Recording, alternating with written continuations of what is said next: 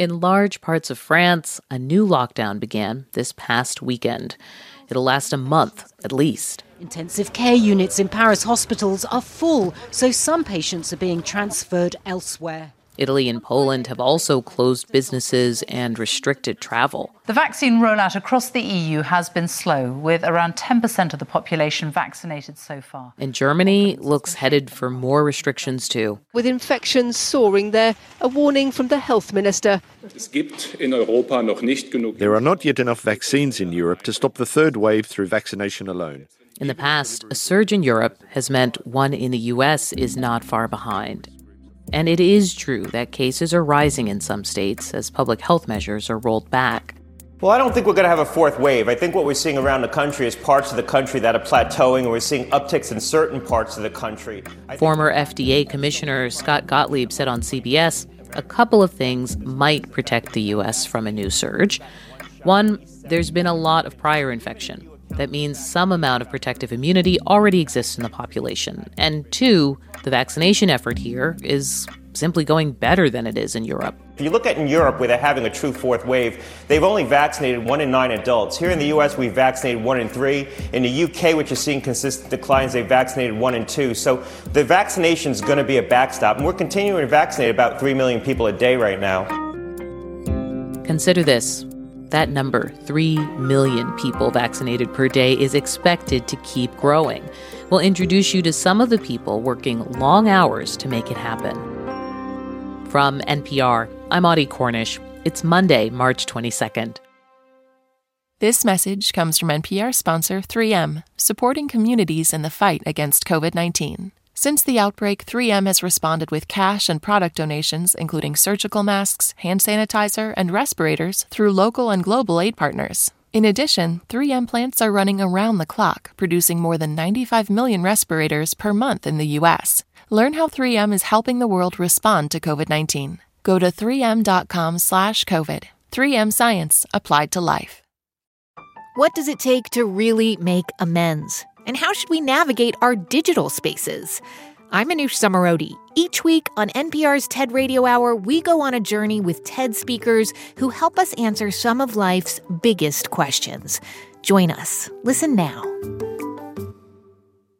It's Consider This from NPR. 6 months from now, if Americans are easing back into something that looks a little more like normal life, it will be because of people like Chichi Alonso Moma. I hope you don't mind me saying this, but you look tired. I'm exhausted. I'm exhausted and at the same time am happy. So it's good exhaustion, not bad. Moma runs Springfield Pharmacy in the suburbs of Philadelphia. We spoke via Zoom this week, a day after she helped run a mass vaccination site at a local high school. 1,300 people got vaccinations from a team of volunteers, physicians, nurses, and pharmacists. I was giving out doses as well. I was helping with the check-in. I was reconstituting vaccines. I was everything yesterday. Stepping up and into roles of responsibility has been the story for so many pharmacists during the pandemic. While big hospital systems and corporate pharmacies like Rite Aid and CVS are doing a lot of vaccination, many Americans are relying on local independent pharmacists like Moma to get a shot, especially in counties like hers, without their own health department. Moma estimates her pharmacy has vaccinated thousands of people in the last few months. We spoke about how she's done it. Initially, when the vaccines were being rolled out, we weren't able to get as much as we wanted, and our wait list was growing to up to 30,000 names. So I reached out to our House of Representatives. I reached out to some local leaders in our community, and I emailed the Pennsylvania Department of Health every single day, and the CDC every single day, just pushing, not only just for me to get the vaccine, just to make noise that we needed help. So we are grateful that they heard us and they're doing something about it. Can you recall kind of a memorable dose, an experience you had with anyone that really sticks with you? I had a 96-year-old grandma, and it was an honor for me to give her a vaccine. I mean, at her age, to be able to survive this pandemic and still be alive to be able to get a vaccine. And I gave her the vaccine. It was awesome. I had somebody call to say her brother was bedridden and is bedridden and wanted somebody to go out to their house to give the vaccine. I don't go into the homes, but I was like, can he come out to the porch or the front door?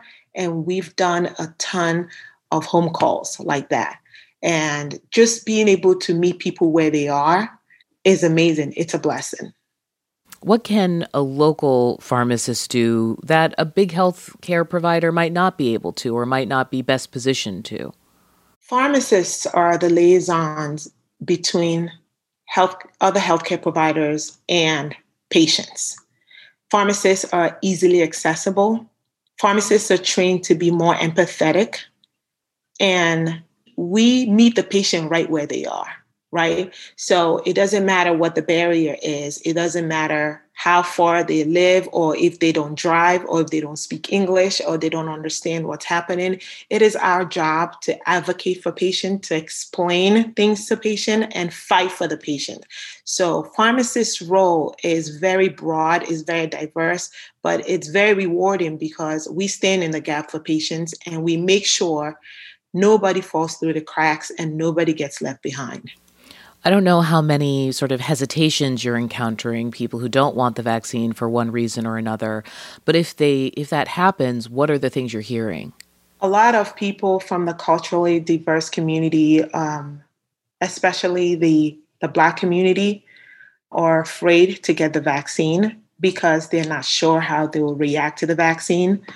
And it is our job as pharmacists to educate them, and not only educate, but also advocate for them. One of the patients that we give a vaccine to, she's an essential worker. She couldn't get her 100-year-old mother to get a vaccine. And I offered to talk to her mom. And I explained to her that the vaccine is not only just to protect her, but to protect all the people around her. Give her access to see not only her children, but her grandchildren and her great-grandchildren. And her daughter was able to call me back to tell me, thank you for convincing her mother to get the vaccine. You know, Moma says getting her community vaccinated, one phone call or one house call at a time. Sometimes it feels like an uphill battle. But this week's mass vaccination clinic was a success, and she's expecting another shipment of vaccine in days. We got more approval for vaccine this week. We're getting another 1,500 doses tomorrow. And we're hosting another massive clinic on Wednesday at the same high school. While Chichi Alonso Moma's work continues in Pennsylvania, 1,000 miles south, vaccinators have been working hard at another mass clinic. This one is in Tampa, and it's one of 4 sites across the state set up by FEMA and staffed by Army, Air Force, and Navy personnel. Stephanie Colombini from member station WUSF paid them a visit. Inside a large white tent at a racetrack in Tampa, Air Force medical technician Lindsay Avalos stands at a folding table in her camo uniform and boots, prepping some needles for the crowds of people lined up to get their shots. A man and woman sit down at her station. I'm Airman Avalos. I'll be giving you your vaccine today. Have either of you had any COVID symptoms in the last 10 days? No. Okay, I'm going to get you both scanned in. This is Avalos' first deployment. She says she never imagined when she enlisted over a year ago she'd be giving civilian shots in Florida and spending her days off at the beach. When I said I was deploying, my parents immediately thought, oh, you're going to Afghanistan. This is definitely a stateside humanitarian deployment. But Avalos says the assignment's no vacation. She works long days at the Tampa site, administering about 150 shots a day. All right, make sure those arms are nice and relaxed. 1, 2, 3. Good job. Did you do it? Yeah. You didn't feel a thing, huh? Not a thing. The man thanked her and walked away, rubbing tears from his eyes. Major Michael Jessup helps oversee the operation and says that kind of emotional reaction is common. I can understand where that comes from. We actually had an elderly couple in here not too long ago. They were super excited and tearful at the fact that they finally get to go see their grandchildren. The positivity is a welcome change from past deployments for Tech Sergeant Jerica Wild. She has seen combat as a medic in Afghanistan. Obviously, when you're overseas, you have other things that you worry about, your safety, and here everybody's so welcoming and they're excited that we're here. The Pentagon says about 2,400 service members from all branches of the military are supporting more than a dozen vaccination sites in places like New York, California, Ohio, and the U.S. Virgin Islands. They're providing staff and infrastructure to help communities immunize as many people as possible as fast as possible.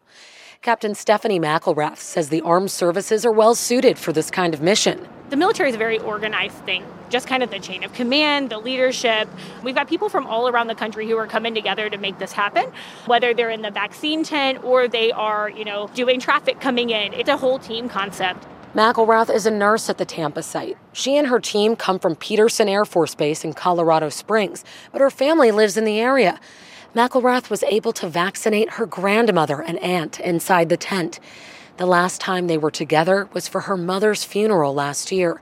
Because of coronavirus restrictions, McElrath didn't get to say goodbye in person. Even though my mom didn't have COVID-19, she was impacted by the pandemic. So it's been a full circle thing because it really bringing this community back, knowing that we're taking that one step closer to getting our families back to normal is a really great feeling. The Department of Defense says requests are coming in for help from other states. The troops on the ground say they're ready to serve as long as it takes to vaccinate everyone who needs it. That's Stephanie Colombini with member station WUSF in Tampa. It's Consider This from NPR. I'm Audie Cornish.